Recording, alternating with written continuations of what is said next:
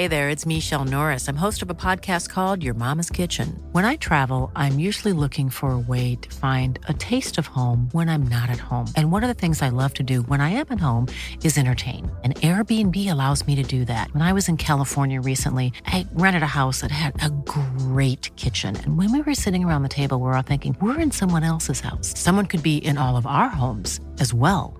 If you have a home, but you're not always at home, you have an Airbnb. Your home might be worth more than you think. Find out how much at airbnb.com/host. A lot can happen in 3 years, like a chatbot may be your new best friend. But what won't change? Needing health insurance. United Healthcare Tri-Term Medical Plans, underwritten by Golden Rule Insurance Company, offer flexible, budget-friendly coverage that lasts nearly 3 years in some states. Learn more at uh1.com. Hey, Redmen Originals podcast. It's one of those alternate weeks where we're not in a good mood. I am Paul Mitchell. I'm joined by Chris Pajak, Dan Club, and Steve Hoare for this one. Chris returning from the treatment table. I'm ready to talk about Manchester United. Yeah. Should we just do that? Like 7 goals to 0. We didn't get to speak to anybody about it all last week. You were locked in quarantine. It's just ridiculous. And now I'm back to talk about Bournemouth, and life sucks. And it was better when I was ill last week. Yeah. What was your favourite piece of content from the post-Man United game? From Redmen. That'd be a good answer, but in general? In general? I don't know, to be honest with you. Kind of like, it was, you know what it was for me? It's that, you know when you have a big European night or something, just a big game, and you just stay up all night consuming more. Yeah. Always more. And then it's like, you realise it's 3 o'clock in the morning, and the game finished nearly 12 hours ago or whatever, but you found one video, so it felt like it was worthwhile staying up that extra bit of time. Yeah, it is that the slow drip of every time, because the addictive nature of Twitter and Instagram, and it's like the swipe, refresh, and something new comes into your timeline. Big wins of that, and every time it's worth it. You know what I mean? You're chasing success. It's like what people who are addicted to drugs think drugs are. Whereas in reality, it's the exact opposite of that. It's chasing nothing. But yeah, when new fresh content hits your face, it's great. I'm so sorry that we can't just talk about United for you, Chris. It's okay. No, we could.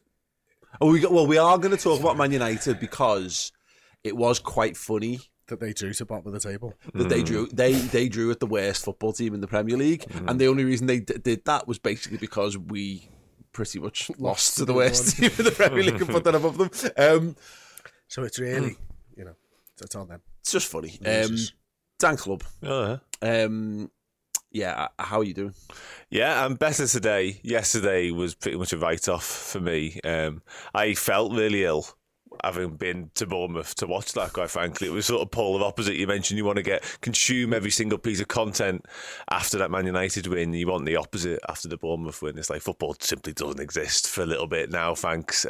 You're the exception to the rule of it was nearly kick-off, so you can get on with your life early, because you then had to drive all the way back. All the way back, yeah. I was saying to Chris this morning, the drive down was actually really quite pleasant, quite enjoyable. Made great time, everything was sound, got parked up, all boss, got to the ground, dead.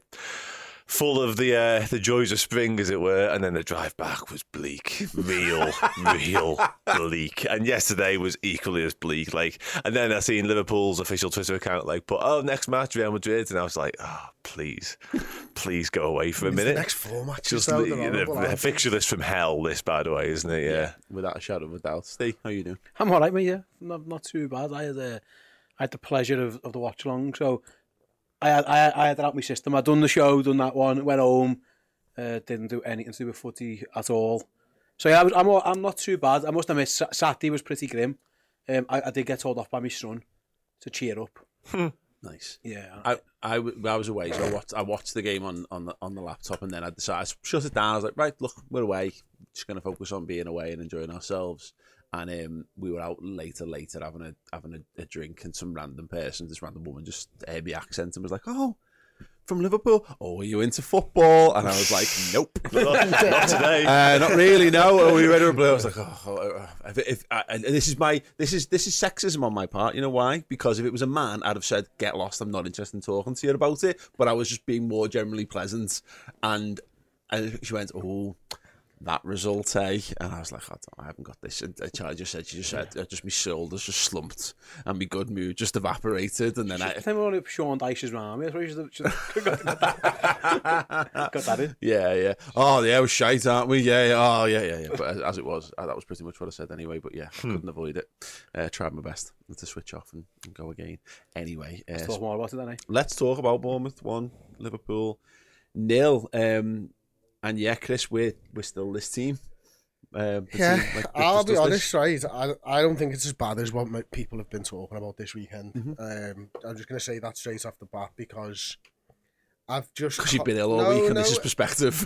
It might be, but like Liverpool did enough to win that game of footy. Like Liverpool created enough opportunities. They had 4 big chances. They missed all 4 of them. 2 of them were Virgil van Dijk. 1 was Diogo Jota. 1 was Mo Salah. You know, Bournemouth created hardly nothing. We had 15 shots throughout the game. You know, we had about 70% of the ball. Like, you've got to be able to take the result away from it sometimes to be able to analyse a football match and look at it. It's not good enough. Liverpool, I'm not saying we're great here, by the way, and I don't think Liverpool were anywhere near their absolute best. But, like, it's also nowhere near as bad as what people have been telling me it's been. Yeah. And that's the thing that sort of frustrated me this week about Twitter and the weekend and stuff. Now, it'd be different for you, Dan, because you're there. You know, you've put so much of your life going in there and you want to see a Liverpool win like everybody does. But Virgil van Dijk could have had a hat-trick quite easily in that game. You know, Mo Salah misses our first penalty of the year. Are you kidding me? It's March. I had the thought when he got the penalty, I was like, all I had when it's coming upon it, it's a year since we've had a fucking penalty. You can't be very well practiced in these at this point. It's like, when was that? You know, and I know we had 2 penalty we had 2 penalty shootouts in the cup finals, but I was thinking I had bad vibes of him stepping up. Of like, he just hasn't had to do this in that long, and that's the wonderful most Liverpool thing about this season is going basically a year without getting a penalty and then missing it is just kind of exemplifies the season. But I agree with you to some extent. Liverpool's problem is, you know, we've been saying this for a few weeks now. They are just lit up by a goal, and when they concede a goal, they're deflated. Yeah. I hated Trent saying they want it more than us. That's an indictment. No, that is an indictment because that can't happen. No, that just can't happen. I disagree. By the way, I thought we were dreadful.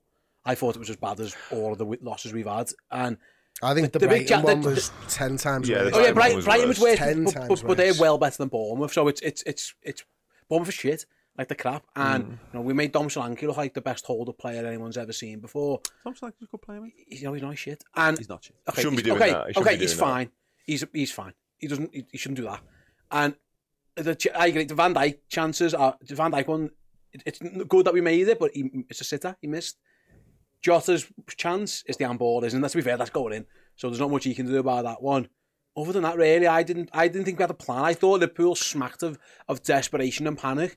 I thought the subs kind of just suggested as much. I sat watching. Sorry, very quick. Yeah. I sat watching from probably when the subs came on to the end, and I've got no idea how we were trying to score a goal. I don't know what the plan was. That's absolutely true. Because I think, look, ultimately, I think it's one of those weird situations where I agree with Chris in the overriding sense of it, and a lot of this is born of we're just too like this, and we're just as guilty of anything. It's what being a fan is. You lead with your emotions. We just beat our biggest rivals by 7 goals, and we've been like pigs in shit as a result of it, which has been great. I don't think it was. I think a little bit of the post-match of this is exacerbated by you've not just got the disappointment, then you've got loads of like Man United, like Gary Neville doing like the fucking final score thing, final score, and you've got like fans going trying to have a laugh back at the 7-0 stuff, which honestly, it's a desperate look, boys. It's a desperate look. You got beat 7-0, just fucking sit and own it for a bit, like particularly when they obviously drop points themselves. But that exacerbated it. But I was the first half an hour, I just thought we were brilliant. I thought we were. It was what I'd seen in recent weeks, where we were dominant, we were in control, we were fluid, we were creating stuff. Everyone was having fun. It looked like a game totally within our sphere of influence. But which is where Chris's point comes in. We are fragile, and when there's that one where Fabinho misplaces one and Trent's forced to go and engage, and he tries to hammer it and basically gives the ball away, and they go on the counter, and we survive because he goes around the keeper and puts it wide. And I don't think psychologically we recovered from that moment for the rest of the game. And your point about the substitutions is right, Steve. But that's we're just throwing the kitchen sink at it by 28 minutes to go. Or whatever. We shouldn't be. That's the point. Like, but you're criticising the use of substitutions and then how it didn't look like it was a plan. It wasn't. We were throwing all our attacking lads on the pitch by that point. Which is again, I think it's stupid. Like, there's ways to beat Bournemouth. There was ways. I just think Liverpool got in their own heads a bit. They got in their own way a little bit. I actually think because the start of the game, when I go back to it before, it was so easy. It felt like they just thought that we're going to score at some point. We'll just keep doing this, and at some point we'll score. Van Dijk was getting his head on every single time the ball went in the box. Mm-hmm. It was easy. We were keeping the ball. They were offering nothing going forward. There wasn't anything coming back at you whatsoever, other than, like you say, the one where Trent's pass with the Fabinho thing. So I thought Liverpool's got a little bit complacent, and then it become easy, and then they score. And unfortunately, at this moment in time, I have to say, like, that mentality monsters thing doesn't exist this year. Like, mentality mice. That's what we are. They can't handle adversity. They crumble under the face of adversity, under anything. The best wins all this season, really, have come when we've been winning. Like, they did it against Newcastle very early on in the season when they scored a very, very late winner. But more often than not, if you score against us, we're done. We look good. Did we crumble under adversity in that game? On Saturday? My biggest issue with Saturday is how many times we've seen that game play out in front of our very eyes this season. Yeah. Like, we should know that playbook by now. We should know what that looks like. We've been to Nottingham Forest away. It just smacked of the Nottingham Forest game all over again. It was the early kick-off. It was the same kit, that godforsaken kit. It just had all the hallmarks of that again, and we were unable to stop it unravelling in front of our very eyes, and that's my biggest issue. We've got no one on that pitch, and it's a pitch full of winners who were able to say, this can't happen today. This isn't going to happen today. Not today. We're going to make the most of this opportunity. And it was an opportunity in the top 4 race. And instead, to your point, we don't respond to setbacks. I've said it for a few weeks now about our fragility and the fact that the first big moment has to go our way for us to succeed in a match.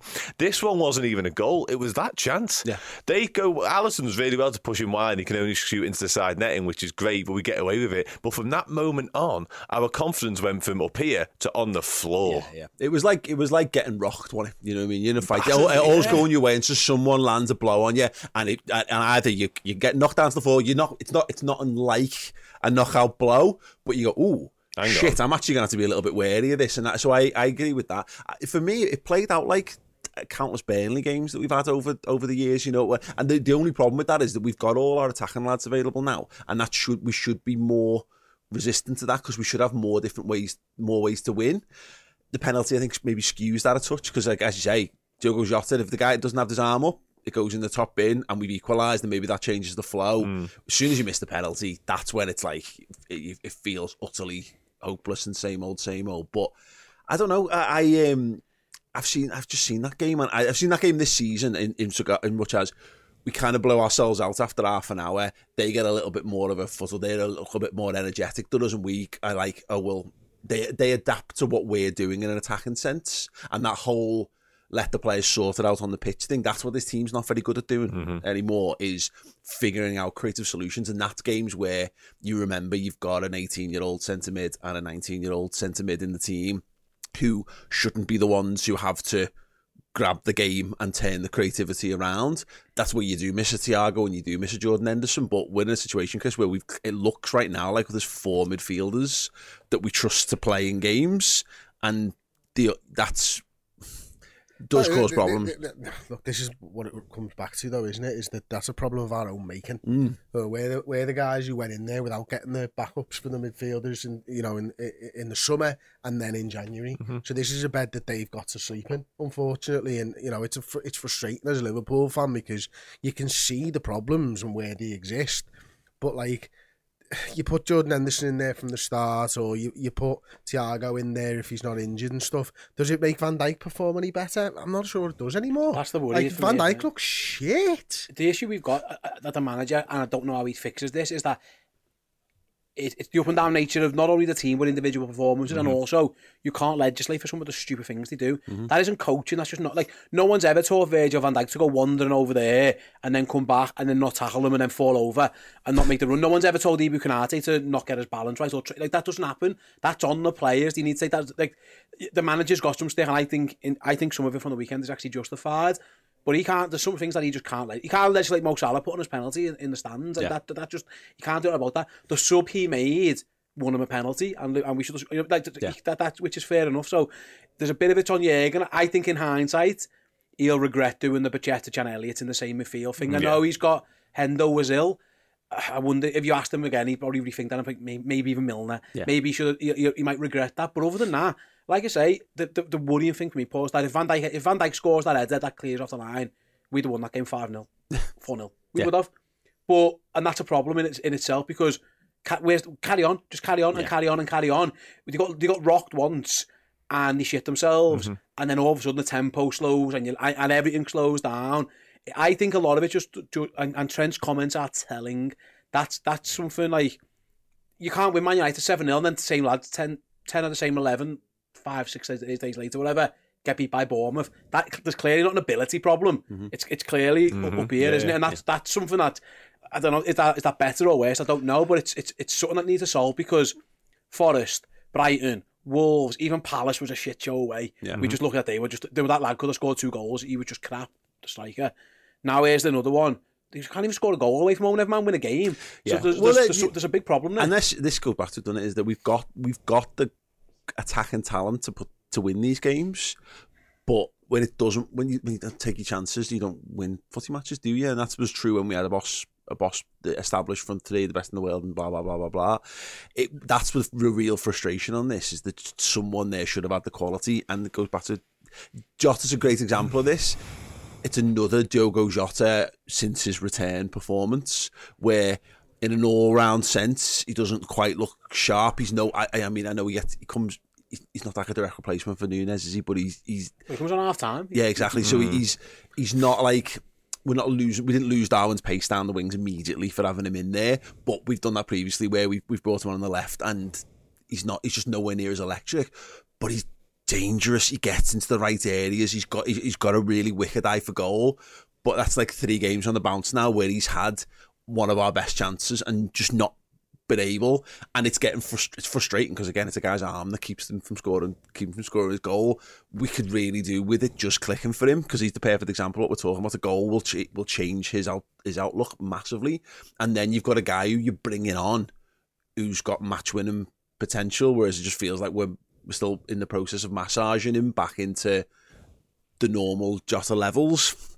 I don't know. The biggest concern for me is that, like, Bournemouth don't always play a 4 at the back, and they dealt with it really well. Yeah. It was easy. Off a week. I said that's the big thing for me, is that, like, I can understand it if you come up against fucking prime Burnley, right, and they sit in and they do exactly what Burnley do, because it's what they've been doing for 5, 6, 7, 8 years under Sean Dyche before he leaves, obviously. Perfected it. Yeah. This is a lad off fucking 3 days training. Yeah. That made it look perfection against us. Yeah. Now that's more concerning for me than Liverpool not finishing the chances. And it's Gary O'Neill, with all due respect, like, he's nowhere near as experienced as your Sean Dyche of this world. He may well get there, but right now you think, bit of a rookie manager, how is he managing to mastermind that performance against us and nullify everything we do? That can't be right. And also the week before, Chris, that exact team crumbled. Yeah. They were up, and a better team put them to the sword. And I said, that helps them stay, and that's where I think it hinders us that we beat them 9-0. They also crumbled. Because I think, when you go and you beat a team 9-0, you do go in there with. We never did that to Palace again after that. Exactly, we're superior than you and all that type of stuff. And all week, Bournemouth have had that fucking 9-0. They celebrated like it, by the way. All week it's going to be there. They embarrass you, they this, they that, they this, they that, and they raise their game, and that's unfortunate. The flow of the game as well, isn't it? Is that they are a team scrapping for their lives, and all of a sudden they're winning against Liverpool, and then again it goes into that point of we're starting to get desperate. They're standing firm. We get the penalty, we miss the penalty, and then all of a sudden, fucking the crowd's on side there, because to the point they collapse against Arsenal, but they collapse against Arsenal at the Emirates, right? Yeah. And that's Arsenal with the full force of we're chasing a title down, anything's possible. You've got to fight against the narrative of the world, whereas the narrative was all in Bournemouth's favour there. You've got to, the vibe is, we're going to do this. We're going to get something from this game. And look, I'm not here saying that's right. That shouldn't be. We shouldn't have to talk about this stuff when Liverpool are playing Bournemouth. But the reality is that's where it's Can I say that quick, mate? Also, I think if you beat Liverpool 1-0 at home, at the end of it, you, as a player, defender, their defenders should be crawling off that pitch. They should be fucked. They should be battered and bruised, and they threw the bodies on the line. They didn't have to didn't do anything. They just kind of. Apart from that lad who went off, battered him. But he pulled his hamstring. Adam Smith. Yeah, but that's it. The two centre halves, it wasn't that hard. That's why the keeper's probably a bigger point than that. The keeper didn't do a lot. The goalie never made a save. Steve, I reckon 9 times out of 10 we actually do win that game. And that's why I'm saying it's not as bad as what people say. I don't know, man. Because there are 5 games this season where we've not deserved anything out of the game. And that, I don't think, is one of them. You don't think? My biggest concern is all the narrative stuff you pointed out there, Paul, is absolutely spot on. However, that never used to matter to us. Oh, God, no, no, no. No, 100%. Yeah. But this is the point about this. It goes back to my up and down point. We're not 99-point Champions League final Liverpool Football Club. We are a team, we're one of them teams that's fighting to finish 4th, and again your weekly reminder that we're not going to box 4th off in the next 5 games. It's going to get solved on the final day of the season, because that's what happens. Because if we were good enough to be consistent enough to piss it, we'd probably have be third. We'd be Man United. That's where they're the team who found that level of consistency. We will talk about why I think that's not necessarily going to continue on the Bias Footy podcast later. But and there's still time, because we saw that again in the COVID season. It was the last 10 games we managed to put together. We're getting tantalisingly close to that being the case, but there is still time to turn it round. And as long as they can take positives from the game, then there is something to build from. But it's frustrating, because the Burnley thing is right, in so much as, if you can make any team disciplined and you can make them sit in and you can get bodies behind, but every team that causes problems this season on the counter-attack, they've got fast, aggressive lads who can actually cover the distance, and we just don't have enough of them. Look at their goal. Where is everyone? Where's the midfield? The midfield are nowhere to be seen. Trent, people can talk about Trent and does he track his man, blah, blah, blah. It's literally got 2 fellas there. So let's say he goes to the other one. He passes the guy that he's left one way or the other. Fabinho's nowhere near the 2 young midfielders that we've put in for a bit of added legs. Harvey Elliott doesn't make that run in. Bacchetti is nowhere to be seen. Yeah, the whole thing. They're all a mess. Part about it is Van Dijk. But they're another team there, and we say what we want about Solanke. We like to do this, don't we? With lads who don't score loads of goals, but he's a good footballer. Solanke, he holds the ball, play it really well. He's very good on the ball. He's got pace as well to stretch it down the other way, and they got Billen running all day as well. Did that new lads on the way? He got man of the match. Who had pace to burn. He got pace to burn. They've got plenty of guys there who will. So it doesn't take much, and we're forever when our confidence goes. That's the problem, is that what's our weakness? Oh no, our weakness is people faster and stronger than us running at us. Well, shit, what are we going to do? We're going to go and play loads of men behind the ball. This might have been one of those games where I think this was a hangover from playing Man United and Real Madrid, where we probably should have just gone, let's just play 45 minutes of being dead solid and control the ball, have possession, knock it around. But I feel like we treated this like a game we could win in half an hour. And the problem is when we don't, you are reliant on luck. We're normally, at that point, Alisson makes a big save down the other end, or the other team score, and unfortunately they scored, and we had a mountain to climb psychologically and physiologically to get back on top. But I don't know. It felt similar. I think if you were casting a loose glance over it, because it does feel like, because you can say that started fast, started loads of energy, started to tire, conceded, looked weak on the counter, conceded a goal, never really got ourselves back up and running again. Fucking rinse repeat. We have done that all this season. But I personally, I know Steve doesn't, and that's fine. I lean slightly more in towards that thing of it. Listen, I'm not saying it was a fucking brilliant performance by Liverpool, nowhere near. But what I'm saying is, I think it's greatly exaggerated how poor it was. Yeah. I think it comes it's still a poor performance. I think, it feels like I'm not debating it's a poor performance. I'm just saying it's greatly exaggerated. I think it's because we set the bar so low by literally playing the 2 worst games. You know, Brighton and Wolves were the worst we've ever. Jürgen said, didn't he, the worst performance he's ever seen. So being better than that, I mean, it wasn't a high bar. It's still crap. The worrying thing for me is, like I say, it's the away thing now. How lads you can, like, for example, Darwin. Let's just talk about Darwin for a second. He was unplayable at times against Man United. He couldn't get near him, and he looked like he hadn't played footy before. And you know, and that within a week, what you mean that the inconsistency? But that was across the whole team. There was lads who Van Dijk against Man United and the game before, he looked like Van Dijk of old, and then he does this. And there's a lot of that in the team. The team is so inconsistent because the individuals are so inconsistent. Mo Salah goes from having the best game I think he's ever had here. I genuinely think that Man United game is the best he's ever played for us to nothing. And it's like, well, how does that happen in the space? Is it getting on a bus and going to a different ground? Because that makes no sense to me. I can't. That's the problem. I think everyone. So what are you asking? Why some players are good some weeks and poor another? No, but what I'm saying is that level of it. Just wondering, because that happens all the time for everybody. Yeah, no, I mean the vast differences. The highs are high and the lows are low. Those guys are the ones who were consistently. Van Dijk had never had a less than a 7 out of 10. That's what I'm saying. Yeah, Mo Salah never had less than a 7 out of 10. Weird to go 9, 3. But you're right. Doesn't happen. That's where we're at. This is the thing. Is that we are a team that still is. The core of which is the team that conquered all of Europe and can beat anyone and can beat anyone well on their day, but they haven't got they're not the complete package. They're still getting everything up to speed. You know, it's all well and good. It's like we know how to, like the magician who's a plate spinner who knows how to do it, but comes back to it after a few years. Yeah, you can get a plate spin or two, but when you got the full 10 and you're trying to make it, and there's kids in the audience, they're putting pressure on you. Oh, that's when it starts to get a little bit shaky for them. And it reminds me of so many good teams that I've seen but didn't really pay attention to because I was too busy enjoying them not being as good.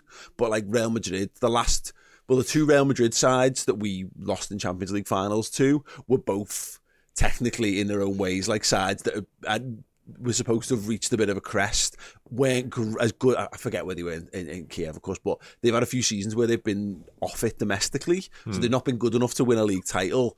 But they've got the magic to show up in European games and isolated things. Man City had that a little bit in the season where we win the league.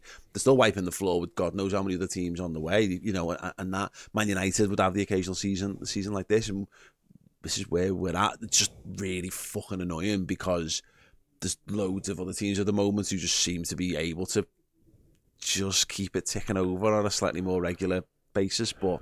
It was a nightmare weekend for us, wasn't it? Results-wise. Well, you say that, but Fulham and Brighton both dropped points, so, you know. Fucking hell. I'm looking ahead.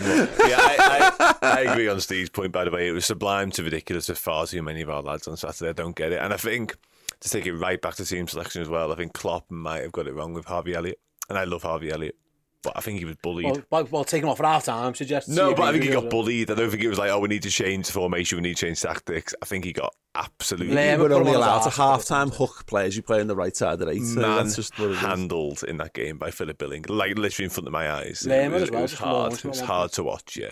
Yeah. Well, the thing is, though, and Max, what you were saying about sort of wanting to dominate and be creative, he felt like we went into that with that game plan, but it never materialised. We've got in looking for legs and energy there, haven't we? And hopefully, you know, and Bajcetic continued to be brave on the ball. I thought Harvey Elliott was brave on the ball again. When we're good in that first half an hour, Elliott's really good. He's there. He's linking play. He's being creative. He's a bit willing body. He's cropping up around the edge of the 18-yard box. That's what he's functionally meant to do. Yeah. But you're right. When the game shifts the other way, he's the guy who's tasked with get me the ball and I'll launch the counter attack. And it was one of those games where he just needed to be a bit more. My starting position will be 10 yards deeper and I'll just campaign. I'll help us campaign a little bit, but that's experience. He's a kid. Jordan Henderson would naturally shift to do that. James Milner would naturally shift to do that. Probably wouldn't shift back the other way at certain times, which is its own issue. But no, it is fucking is what it is, isn't it? We need to find more consistency. Shock. It's definitely the answer. It's a bit late now. That's the thing, isn't it? Like eight league losses, 12 losses in all comps. That just isn't us. It is. It's very, very strange. And like there isn't a single reason. That's the frustrating thing. If there was just one thing you could fix now, that you just do it. But it's a culmination of like 5 or 6 different things. Things don't go your way when things aren't going your way. It's just, and again, this sounds pathetic. Like, when I'm not trying to genuinely excuse all the issues that we know have been there and go back to the summer and transfers and blah blah blah blah blah. We're and it's very hard to shift the narrative. You don't often, like, teams don't have shocking starts to the season, then all of a sudden become title challenges. It's very rare. It's not the 80s anymore when you could do that. When you could have win 10 games on the bounce and that would be enough to see you miles clear of everyone else. We because that vibe, that turn that round is just insanely difficult to do, and it's the point. Virgil van Dijk should have scored a header. And that's Virgil van Dijk dragging the team forward, being a great leader from the back. There's one of your experienced players really putting up. And his fight, there was times when he was being really aggressive. I like aggressive Van Dijk.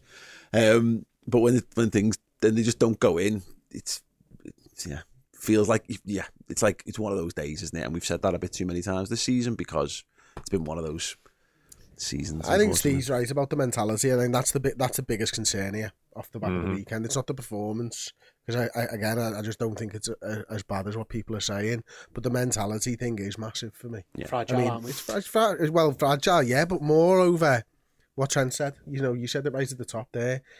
You can't have someone in your team questioning the motives of everyone else in your team, when you could quite easily question Trent's as well. Like, that's a massive concern. Yeah. You got Virgil van Dijk flinging his arms up in the air. We were just having a go with Bruno Fernandes the week before for doing something similar. You got Trent saying they wanted it more.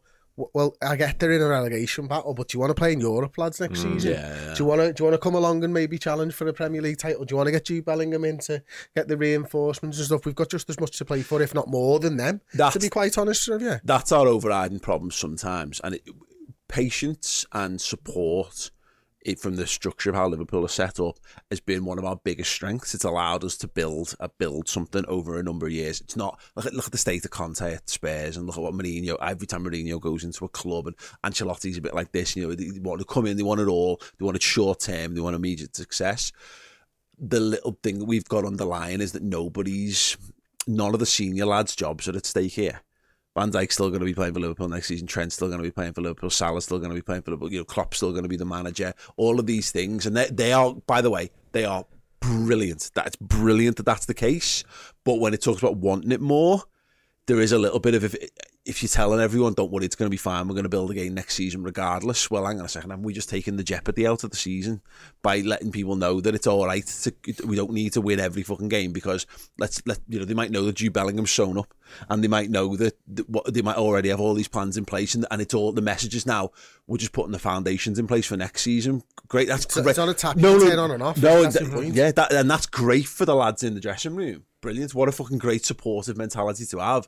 But we're the poor fuckers who've got to live it. We're the poor fuckers who've got to put our emotional well-being on the line to watch these. And if they're coming out and saying, "Wow, they want it more," well, yeah, why? Why do they want it more? Fucking you want it more? On last week's show, obviously, I won't use the term we used on the Bias Football Card, but I was saying, like, what we used to think of Arsenal, basically soft. That's what we are now, a little bit. When with Troy Deeney saying they lacked cojones, I bet you there was a couple of Bournemouth lads in there going, they bottled that. And that's quite embarrassing for the players, actually. I think and Trent having to say what he said, fair enough, if that's what he thinks, going to go and say about it, but it does feel like that we've gone soft. Like, we are easy to rattle. A big tackle, a big moment goes against you, a decision goes against you, the crowd get on your back. And I'm not saying, like, I used the word crumble before, because I think we crumbled at Wolves and I think we crumbled at Brighton. We didn't crumble here. It was just, there was no fight. There was nothing coming back. It wasn't like we felt a bit. Yeah. But we were. We just didn't like we were going to score a goal. We're the Prince Nazim Hamed of footy at the moment. Amir Khan a little bit. But Prince Nazim say that because he was all flashing flare on his day. Fucking, he'd kill you. But when he started to get into fights, when the momentum would go against him, he couldn't. He didn't know how to. He didn't have the all round ring presence to be able to turn things around. And that's the thing. So with Real Madrid against us, that's the difference between where we should be that too. where you go, who cares? As long as there's minutes to be played, we can win this game. And we've been that before. we have. These players have been that. That's the frustrating thing. We've seen, like, again, you go back to like 2 or 3, the last couple of seasons. That's what we've been, and that's why it's when weird. we won the league, it was loads of them games. But Games. there's too many lads at the moment who are the support network for that team, and we've kept the class, because you keep the goalie and you keep the centre half and you keep the right back and you keep the right winger, because they're your world class footballers. You keep them and you build around, but the support network around them hasn't been able to carry the water for them as much in the right way this season, and it keeps coming back to the Genie Van Alden stuff. I can't beat that. I can't be arsed beating that drum again, because let's be honest, there was loads of people fucking weren't having Genie Van Alden when he was at Liverpool, but Mane was that as well. It's just lads who just go, just give me the ball. Just give us the ball and I'll hold it up for him. To carry Steve's on from the Arsenal, the worst mistake Arsene Wenger ever had, and I've said this before on these shows for me, was when he went from Vieira and Petit and he went to a technical midfield. Like, that's the difference right now between what Liverpool were when they won the league title and what Liverpool are at the weekend, with an 18-year-old and a 19-year-old who are about this big in the middle of the park. Brilliant, you're a more skillful player. Brilliant, you can get the ball, you can do a progressive pass much better, and it's going to look nice and all this type of stuff. But you're going to win me the game. Are you going to grab the game by the scruff of the neck? Every type of game, by the way. That's the difference. Those lads can win one type of game, like our lads can now. They can win certain type, but then the minute it goes against you, have you got it within you and your skill set to go again and sort of get to grips with a game you're not winning? And we haven't at all. Jurgen came into Liverpool and went, we're going to get physically faster, we're going to get physically bigger, and we're going to bully teams. And I look at the side that he put out at the weekend, and I think, that's not bullying me fucking 7-year-old daughter. She's pretty fierce, though, to be fair. She's also 8. Even more fierce. There's that, isn't it? And again, look, it's easy for us to sit here and and pull it all apart and link every bad thing we've had throughout the season. And why not? That's the evidence is there. I think it's very easy to link this into the ones that have gone before. But there is enough there. Again, in terms of like collapse, it wasn't that, it wasn't. I don't think we lack for aggression. I don't think we lack for desire to win it. I think that, and you never know, because to pour over a sentence said by a footballer in a post-match interview and say like it somehow is it could have meant that in a whole variety of different ways. It could have been the whole enterprise of Bournemouth, you know what I mean, with the fans and all that might have wanted. You know what I'm saying on this is that I don't think it was. Well, no, and to be fair, and this is your point, that he said they wanted it more. He didn't say we didn't want it. Yeah. but you kind of just assume they must have wanted it, must they? You know what? Yeah. I think so also. Okay, we'll move on, obviously, but like you go from your past experiences. It was funny because we saw Man United are used to getting beat by Liverpool, getting hammered by it, and you saw them. We opened those wounds back up. Yeah. There's an away from home issue that we've got this season. Yeah. That as soon as it goes against them, it's like, us as a fan base, the opposition know it, so that gives them, these crumble away from home. The players in that fucking kit, they all do it. It's just, there's probably something in the back of their head goes, here we go again, we're away from home, we're 1-0 down. What happened the last time this happened? Well, we didn't score them, we didn't score then, and we didn't score then, and we didn't beat them, we didn't go nothing against them. Yeah. And I wonder if it just... Got nothing to call upon, have we? Yeah, there's no recall to go, you remember that game when we come back? Exactly, and this is the point. You go back to my support network point. Our support network for that team is Jordan Henderson, James Milner, Joe Jota technically, although he still feels like a new signing, but even though he's obviously not.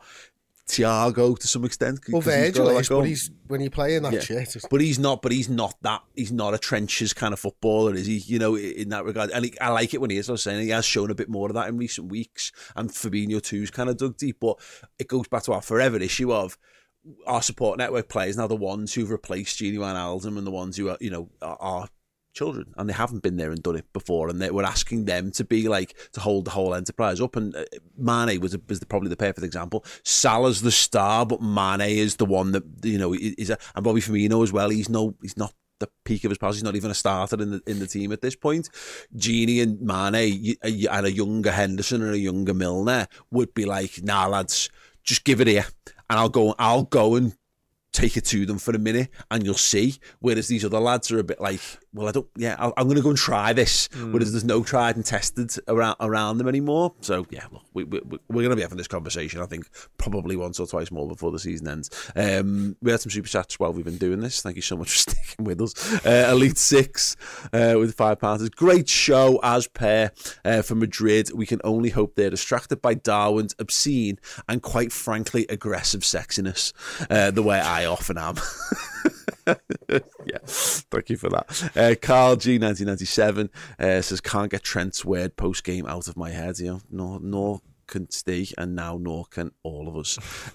Toby He fucking said the look you gave me then. Toby Lerone. Nice, by the way. Yeah, I've seen cryptos more stable than Liverpool's form. It's very on. Very Very 2020. Yeah, it is that.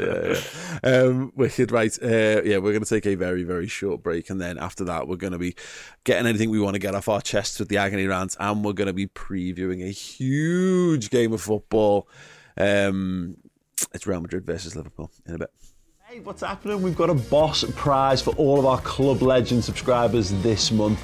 It's been 30 years of Liverpool partnering with Carlsberg. They released the special edition Liverpool Carlsberg cans, and we have got sets of them to give away. 8, in fact. To be with a chance of winning them, all you've got to do is either upgrade your existing subscription from Club Captain to Club Legend, or head to redmenplus.com and join directly as a Club Legend there. Your name will be entered in, and yes, you could have these wonderful, wonderful beer cans in your personal Liverpool collection. Look great on a shelf or a mantelpiece, or probably in your recycling bin. Get involved, redmenplus.com. Make sure that you're 18 plus. Only 18 plus people can win this, and obviously be responsible with your drinking as well. But yeah, look at them. Aren't they magnificent? And they could be yours.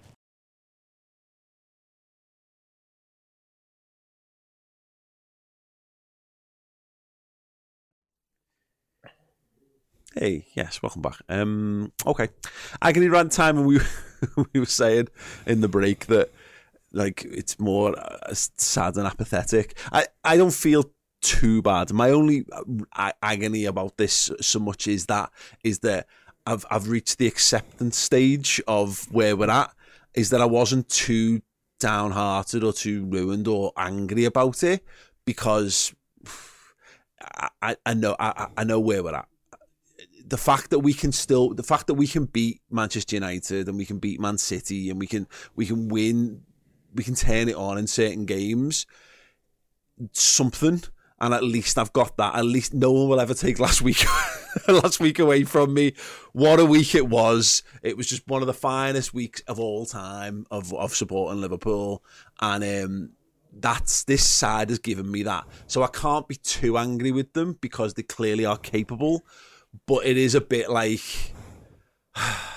I've been mediocre in a footballing mediocre person for most of my life, so I know I can score an overhead kick, but by and large, I'm just very, very, very, very average. So I don't beat myself up too much about not being too good. I'm accepting of my level and hoping that more good days will come and I'll have more good games in the future and stuff. So yeah, my annoyance is that yes, Liverpool aren't consistently good anymore, but it's just like a general.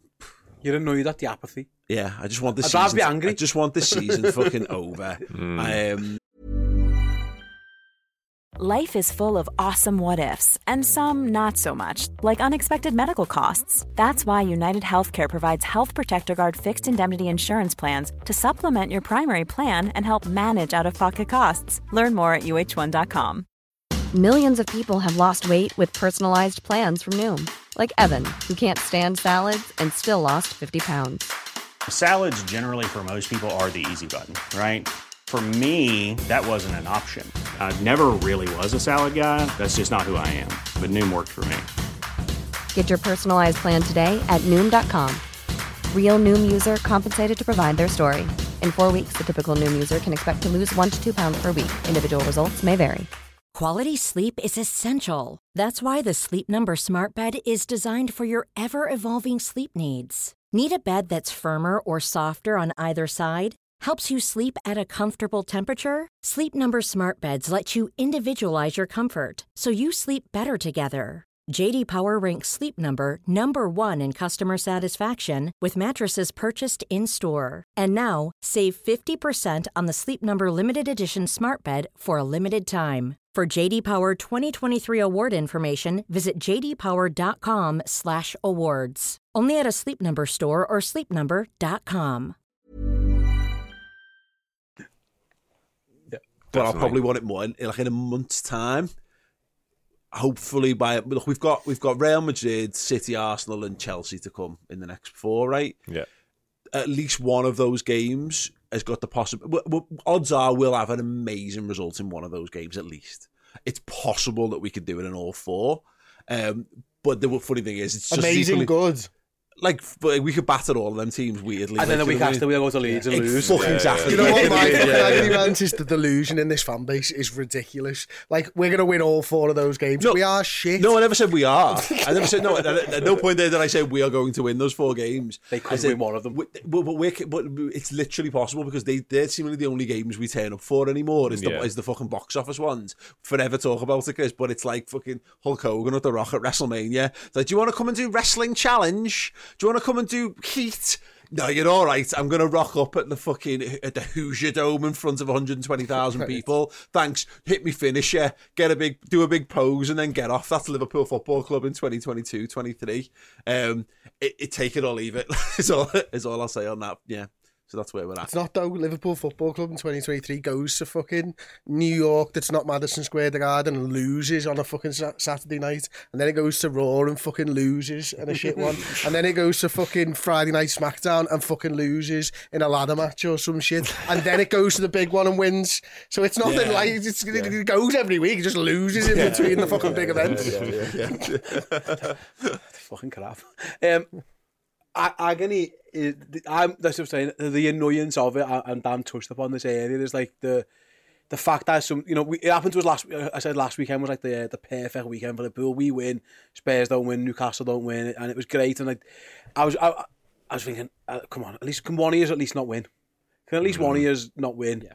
And then obviously you watch the Newcastle game and then I'm getting annoyed at Liverpool. Like, for example, Man U don't beat Southampton, and I'm thinking, fuck's sake, Liverpool, you could have been close to Man United. And I'm getting angry at them again, and it's not their fault, and they've gone. And it's on me. This is a me issue. So I'm angry at myself for letting them get me this angry. That's my agony rant. That's my thing for all this. I never really get angry about footy because I get the elation and I get miserable with it. Yeah, I get really sad. And in some instances I'd rather be angry because angry's a bit like fucking putting the afterburners on, isn't it? You know what I mean? You can burn out your system. Quicker, it's like an aggressive flu that you just fucking knocks you on your arse for 2 days as opposed to just having, I've got a bit of a cold. That's what I'm kind of like. Lingering cold. Yeah, I'm just fucking miserable for a week. Liverpool have a lingering cold right now, yeah. Yeah, absolutely. It was the inevitability of it all for me. I touched on it in that break a minute ago. The fact that you just kind of knew, like, for the minute I turned up that ground, I thought, hang on, I've smelt this before here. This is going to happen again. And in that, it's that fucking kit. That kit again. Can we stop wearing that? That's my rant. Stop wearing that kit. Yeah. It's shit. It looked horrible and we never win in it. Literally. The green one's boss. Wear that. No one plays in red and green. No. So have we won in that kit? Probably not many. The green one we have. No, the green one we have. The white one. No, probably not. It's awful. I saw this stat on Twitter. I can't remember what the answer of it was. I don't feel like we have. It's not a great record. Arsenal, we wore it. I went to that as well. And Nottingham Forest game, we wore it. Got beat on Saturday, innit? God, get rid. Yeah, that's my rant. It's not good enough. It doesn't look nice enough to continue with. No. Does it? Like it's obviously jinxed. Wear the green one. And if you come out and say to the fans, listen, I know we promised you we'd wear this kit loads, and you've all bought it, but soz, we're fucking crap. Everyone would understand. Yeah, I think we'd all go, you know what, sound, yeah. But with that green one that we won in Ajax in, go and wear that. That's a nice kit. Yeah, let's just wear that. I hate the kit, yeah, that's my rant. Yeah. Maybe the players are getting confused when you look at each other like hypnotised. Like the United. Because Warden runs past and it spins, and all of a sudden, like Trent Alexander-Arnold thinks he's a chicken. There's like he's been hypnotised by the fucking fella. There's a Man United fan in the Nike factory who's got a magic eye thing, and it's got like lose your wankers. It drops up. It's like a hypnotic message that encourages. But theirs, when they were getting beat by Southampton years ago, they got changed at half time, didn't they? It looked like they blended in with the crowd. That was it. Yeah. Honestly, again, it's like Fabinho turns around 3 times and Javi else hypnotised. No, he just thinks like, apparently I'm hypnotised to be a robot. You don't need to track back Harvey. That's what it says on the spinner. Fuck, I guess you're to get the green one. Yeah, absolutely. Yeah, just we had a super chat while we were chatting from Gamers of Sweden. You say, difference between us and Arsenal equal. We are so slow on the ball. The defenders take 3 or 4 touches before playing it, etc. Yeah, so. We were very slow. Yeah, it's true. Yeah, it is. You're right, though, isn't it? It's bravery and snappiness in your play and all that kind of stuff. It's like, yeah, everyone wants the ball when you're confident. It's confidence, yeah. And no one wants the ball when you're not confident. And it's just a telling indictment of the fact that, again, Alex Oxlade-Chamberlain and fucking Naby Keita, I think they're both great players on the day. We're both very good at football. We've had good memories of both of them. One probably one more than the other. But they are senior footballers who have just been floating around around the squad, nowhere near it on the day, getting hooked and being castigated by the fan base and all that. And now we're getting annoyed when, again, teenagers are not quite at the standard that we demand from our perfect football club. Yeah. I thought Cody Gakpo was good again, by the way. Just to say on that note, I was actually quite impressed with Gakpo. Yeah. One of the small positives. He was better in midfield than he was. He was, but what kind of touched on what we said before about people not wanting the ball. You talk about like Mane would be the one to say, "Give me the ball, I'll make something happen." I saw a little bit of that in Gakpo, and that's what I like from him. He nearly scored a Marco van Basten at the end as well. Yeah, honestly, we could have done with that going in for a number of reasons, but also because it would have been one of the greatest goals we've ever seen. Yeah, it would have been just a bit of fight and a bit of that desire to say, "Oh no, I'm not having this." And he was one of the few that I seen that from. So I'm happy that to give him. That goal would have been a fucking lovely move. Yeah, it would. 2 of them knocking offside as well. Right, cool. Come on, let's do it. Real Madrid, Liverpool. Can't wear white in this one. No, well, that's something. That's I'm going to dub this one an exercise in diligently following your football team, which is very much what it feels like for me. No, these are the fucking best ones to go to. You've lost before you turn up. So anything's a fucking bonus, isn't it? You know, Liverpool, Real Madrid, it doesn't matter whether you're 3 goals down or not. This should be the one that everyone wants to go to. Yeah. You know, you do not want to travel to fucking Bournemouth, trust me, and trust Dan on that one. Like or Brighton. If you win against Bournemouth, you've just done your job. Mm-hmm. Yeah. Like, there's no big fucking release, is there? You know what I mean? You win against Real Madrid and Liverpool go through. That's the best fucking worst case is, mate, you get to go to the Bernabeu again, have a nice little mooch around Spain. Yeah. I saw Christian Walsh tweet it this morning, like, you know, the days that we still have. There's people come, we've got to go to Real Madrid, have we? Like, we're going to fucking Real Madrid. Like, it's a fucking thing. And that's my thing on this, is it similar to Barcelona, albeit it's completely flipped and the challenge is just so much bigger as a result. But that thing of, you know, we went to that Barcelona game because neither of us particularly wanted to go and watch Liverpool play Barcelona at Anfield, in so much as Liverpool can't possibly do this. They can't win, so we're just going to go and, you just go and support our team. Yeah, we're going to continue to do what we do. We're just going to turn up and we're going to support the team because that's our role as fans. That's what our job is in this. And there's a bit of that going for it, whereas I'm quite looking forward to going. I'm looking forward to going and seeing Madrid again. I'm looking forward to going and watching the football match, going to the Bernabeu, all those things. But yeah, I'm not going there with hope in my heart or like any like this burning thing that it's definitely on or we're going to do it. The lads are going to have to go and do something there. You know, it's up to the lads on the pitch now. We're going to be up in the gods in the Bernabeu, presumably. And it's going to be this hostile atmosphere against the fucking kings of Europe and all that kind of shit. And we're going in as huge underdogs. And that's... Liverpool have been there before. And again, there's no expectation, which can be a freeing thing in its own way. Mm-hmm. But yeah, you get an early goal, though. You get an early goal and fucking anything's possible. Yeah. I think Liverpool can easily score 3 goals against Real Madrid. My problem is I think we'll concede 5. Yeah. Like that's the other thing. Like, you know what I mean? It's they're keeping the door shut at the back for Liverpool at the moment because we're just a shit show defensively, aren't we? That's what it comes down to. And you know, with Vinicius Junior and the attacking talent that they've got and Benzema and all them lads, they're going to score goals against us, and that's why Liverpool, I think, are out of this contest. is because they're going to score 2 goals in this game, and we'd need to score 5, and I'm not sure we can score 5. What we probably need something to go in our favour dramatically early on. I'm talking like a sending off or something. You need Courtois and Bourne or something. Yeah. You need Courtois to do a Nick Pope or something. Like, listen, I think it's possible without that, don't get me wrong. I think us scoring the amount of goals required is possible. I agree with you, Chris, in terms of the chance of us keeping a clean sheet or anything looking like a clean sheet is pretty much impossible, I'd say. I'd love to be pleasantly surprised on that. But yeah, I think for me to have any real hope, I went into the Barcelona game with no hope, by the way, let's put it that way, but I actually got a ticket on the back of somebody not fancying it because they thought game done. So I went in his place and more fool him on that one, obviously. But yeah, I think for this one to go in our favour, I do think we do need like a Courtois or a Militao or someone to do something stupid early on and get sent off.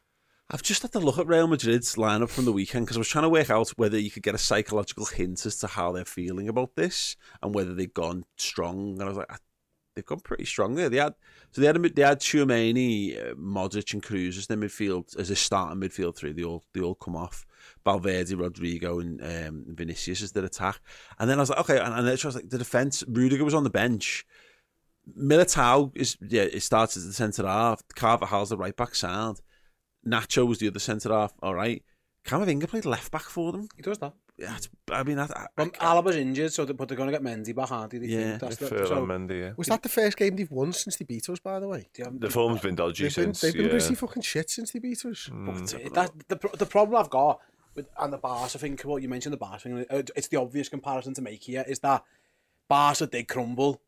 Like, I don't know, we talked before about being mentally strong. Is there a more mentally strong team in the world than Real Madrid? They showed it, isn't it? And even last year, mate, they were out 5 times. Yeah. They were out against Chelsea 3 times. They were out against PSG. They were out against Man City. They're an inch away from being out. We battered them in the final. They are so mentally tough. We saw it in the first leg. They're down 2, and anyone else. We've seen City. And we've seen other teams just absolutely fall to bits at Anfield. Yeah. They are so mentally tough. You say an early goal, of course, it helps, Chris, but I don't think it bothers Real Madrid. No, but I don't think you can rock them. What you can do. It's not about bothering them, though, is it? It's literally just the balance of game. You've got to score a goal. If it's 0-0 and you're hoping to turn that round, you need to get a goal in the first half, definitely. You know, just for Liverpool to have any chance of it. It's not about making Madrid crumble. It's about giving Liverpool belief that it's worth running the extra yards. I'm not even sure I agree. I think if anything, I think the most important thing is don't concede in the first half. I don't think 0-0 at half time's that bad. If it means, right, you've got 45 minutes to go and fucking go, that's all right. I'm with Chris. I think we can score in bursts. We could put 3 past Madrid in 20 minutes. No, I've got no problem with that. It's the back door's got to be closed. We had John Welsh, didn't we, for the first night pint, and he said, I'll play Milner at right back in this one. Mm-hmm. And I just say, listen, we are not letting a goal in. We're not letting a goal in, and then with half an hour to go, we'll try and blitz it. That makes sense if you think Liverpool could be strong defensively. That's the main worry. Yeah. I like it happened against I think back to the Chelsea game when Aurelio scores the free kick and we get 2 back, and you can put the shit up them a little bit, but Chelsea did respond. That's one way of going about it. But I don't think the early goal thing will help. Listen, of course it helps, but we're not out the game, and we just need to. If they score, we're fucked. I think the approach is look. I think you do. If you're going to win this game, I mean, to win the tie, you've got to score early because you need to. It's about the fans and it's about all the other bits and pieces. It's about the team. It's not about Liverpool winning this game in half an hour, because if we try to win it in half an hour, we'll fucking lose it. It's about get your goal and then do what you're saying of like go start fast, start energetic, get in the face, see if you can get that goal, because you need to know that you can score against them in the Bernabeu, and their fans need to know you can do it, and then. You try and be solid, and you try and soak it up, because again, sorry, just to finish, Chris, Villarreal, that's where they fucked it against us last season, was they blew themselves out, and they got to half time. Remember me and you saying this at half time, they got something to lose now, and that's where our psychological issues I don't think would help us, is that being 3-0 up at half time doesn't suit Liverpool. No. We could just do with having a little bit of skin in the game. And get to half time with knowing that we can score, knowing that we can keep a clean sheet, and then anything's possible from there. Yeah. No, so I think I agree with what you're saying there, Paul, to be honest with you. I think the biggest thing for me is if we go out and we have to blitz in half an hour, our back door's fucking wide open. Yeah. We'll get So killed. that's the thing for me is you've just got to slowly and steadily gather your goals without leaving the fucking back door wide open, which is why I think it's important to get a goal. Certainly first half, definitely. I think somebody's just said that, but most importantly, you can't leave yourself in a position where you're throwing the kitchen sink with 15 to go because you are just going to concede unless it's worth it. Unless it's worth it, yeah. That's what, But that's one goal. Yeah. You know, if it's be, half an hour to go and you still need 3 goals, you're getting done on the counter. Yeah. This Liverpool's either getting done on the counter. Yeah, that's the thing with it being Madrid is that there's no ideal way of going about this. The fact that you need to go for, you need to score 3. Right, lads, what we need to do, we need to go and score 3 goals against one of the best goalies in the world. Oh, but by the way, you can't let a goal in either.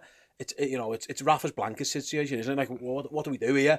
If we put everyone there, well, we can't defend. Well, let's put everyone at the back then. Well, we need to score 3 goals. Yeah. It's a real tricky challenge for them, and I think a starting lineup will be. I think it'll actually be quite conservative. I don't think Harvey will play. I think he'll go for a more solid midfield 3. Mm-hmm.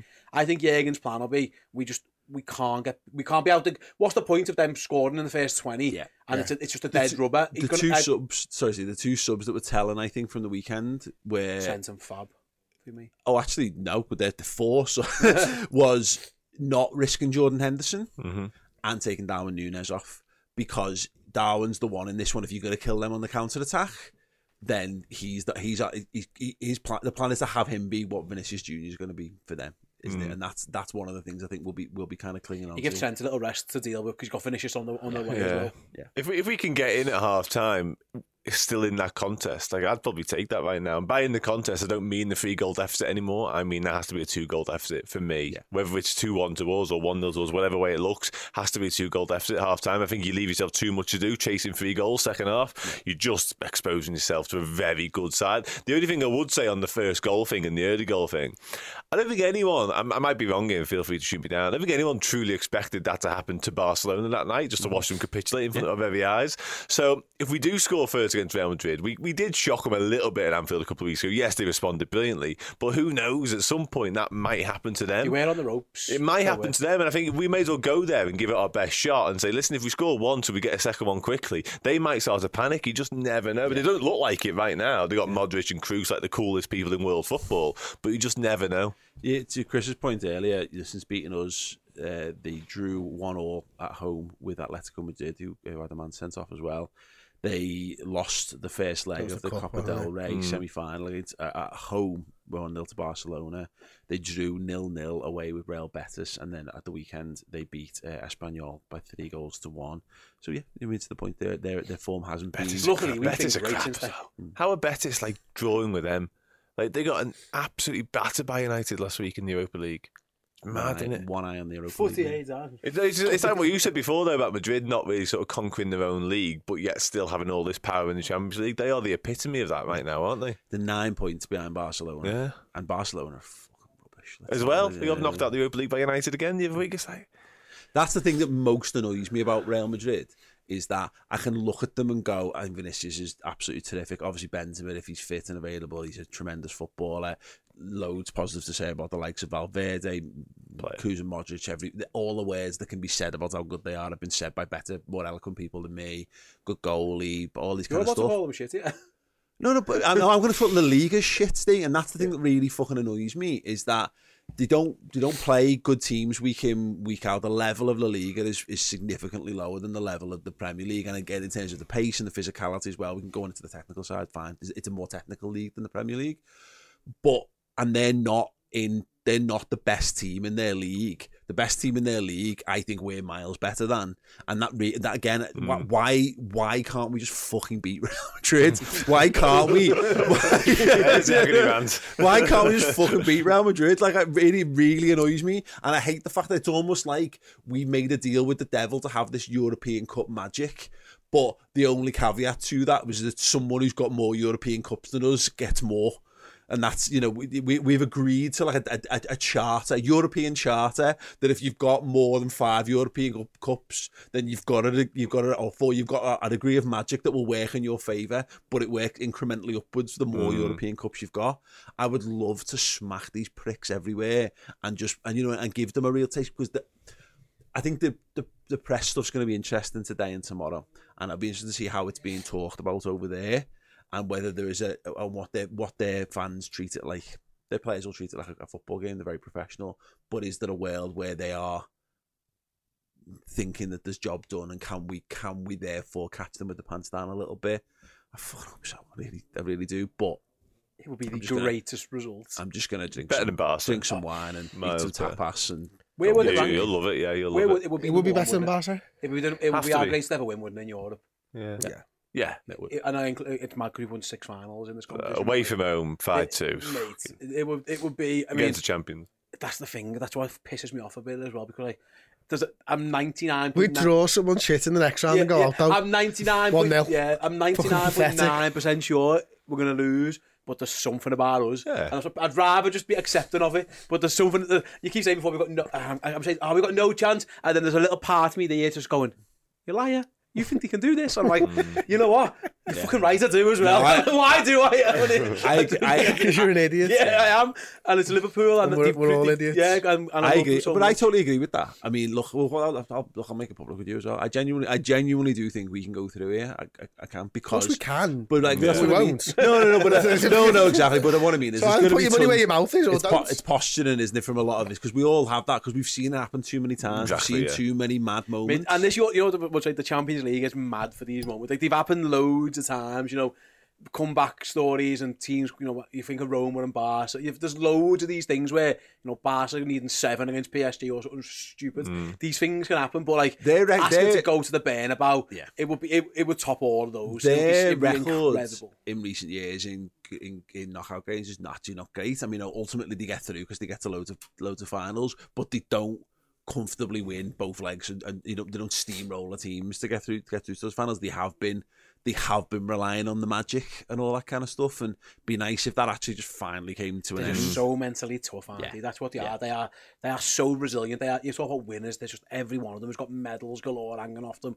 They are just so tough. That's the thing. Like, it's hard to rattle them because that's why I think it would be the greatest thing ever. Because to go to their ground against this team who've won this competition a bazillion times and put the shits up them, that would take some performance. Somebody in a red shirt is going to have to play out of their skin good. And listen, we've seen them do it. If Mo Salah plays against like he played against Man United, he'll score goals against these and he'll do well against them. But it's just so big a challenge. But like I say, it's 99.9% certain is like it's going to be wrong. But like there's a little part of me I'm going to watch it and we're going to be involved in it and we're going to be supporting them.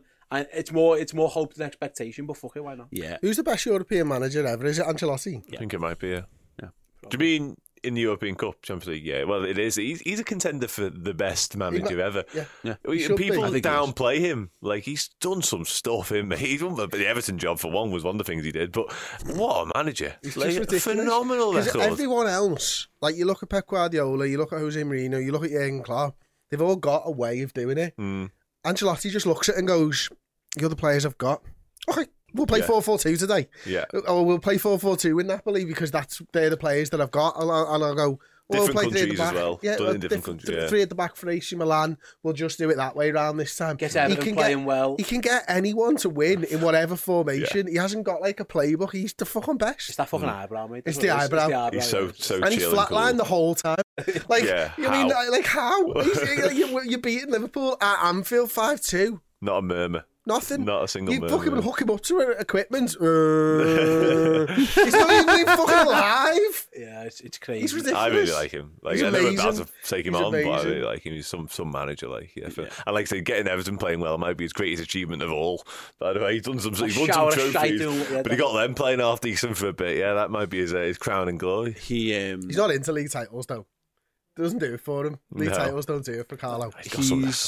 Well, yeah, I mean, in with the cigars out last season was and the shades and stuff, like, but different slightly. But yeah, the mission for Liverpool here, in reality, is win.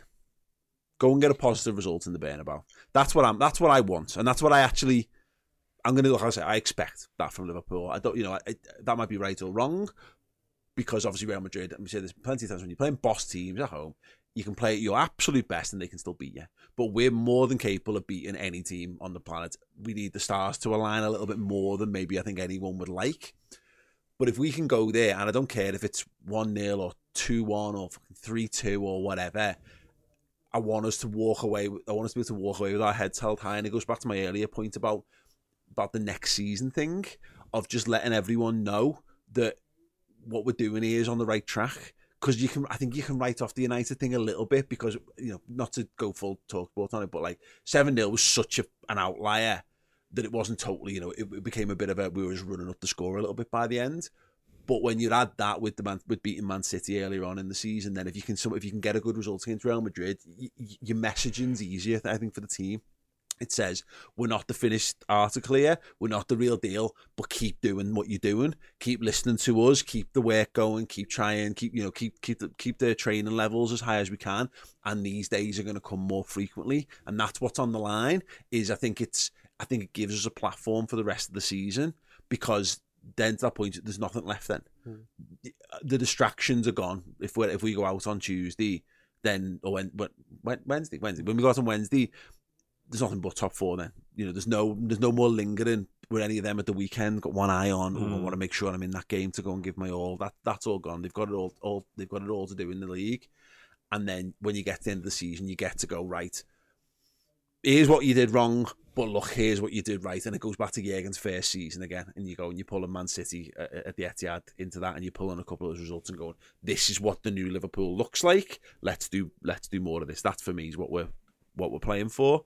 Can they do it? I've got no fucking ideas. Anyone feel confident that I think we're going to score 3 goals. Okay. I just don't think we're going to go through. I think we can do it. I think it's possible. Yeah, I don't think it's realistic, but I think it's possible. Yeah, I really do.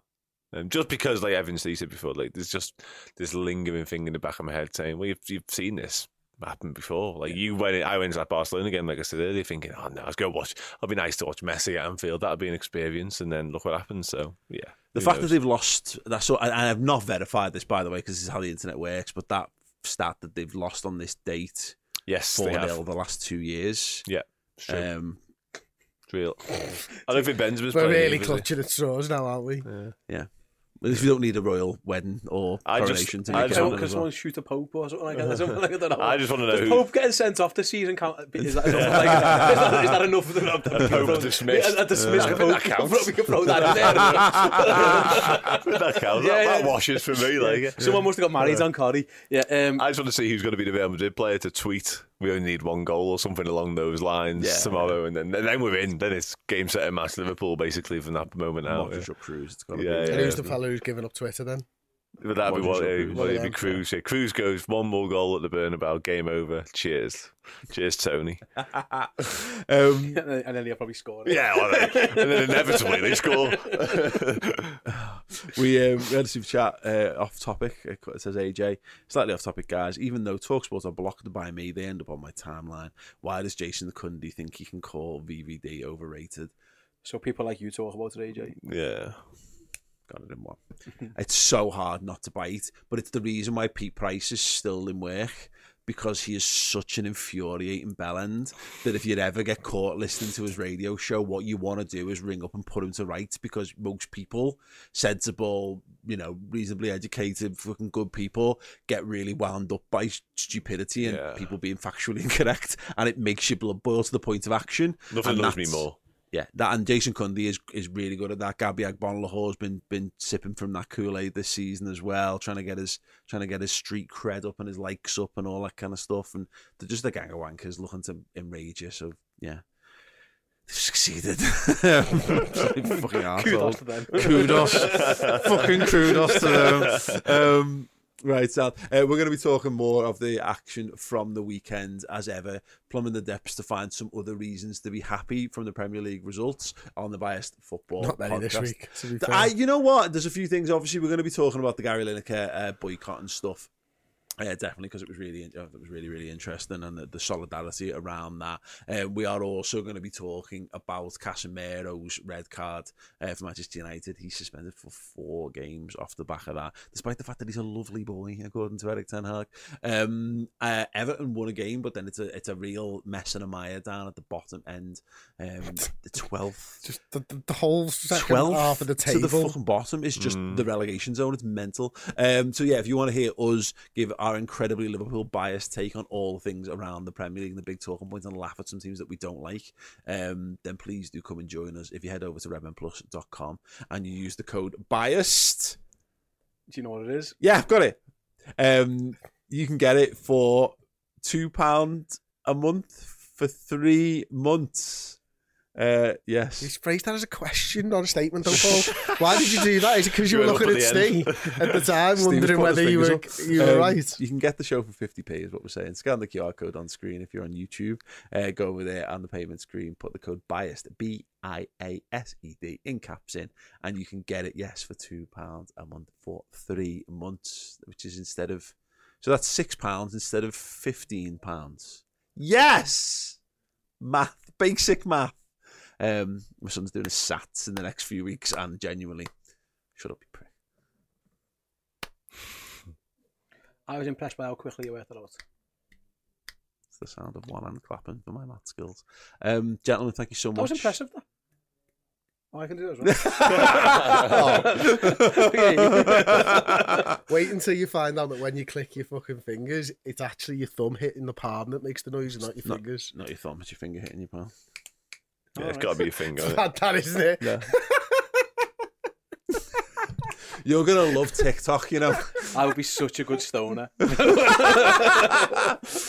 sound. Thank you to everyone who's joined us. If you are listening to this on podcasting services, do leave a 5-star review and stuff. That all helps, of course.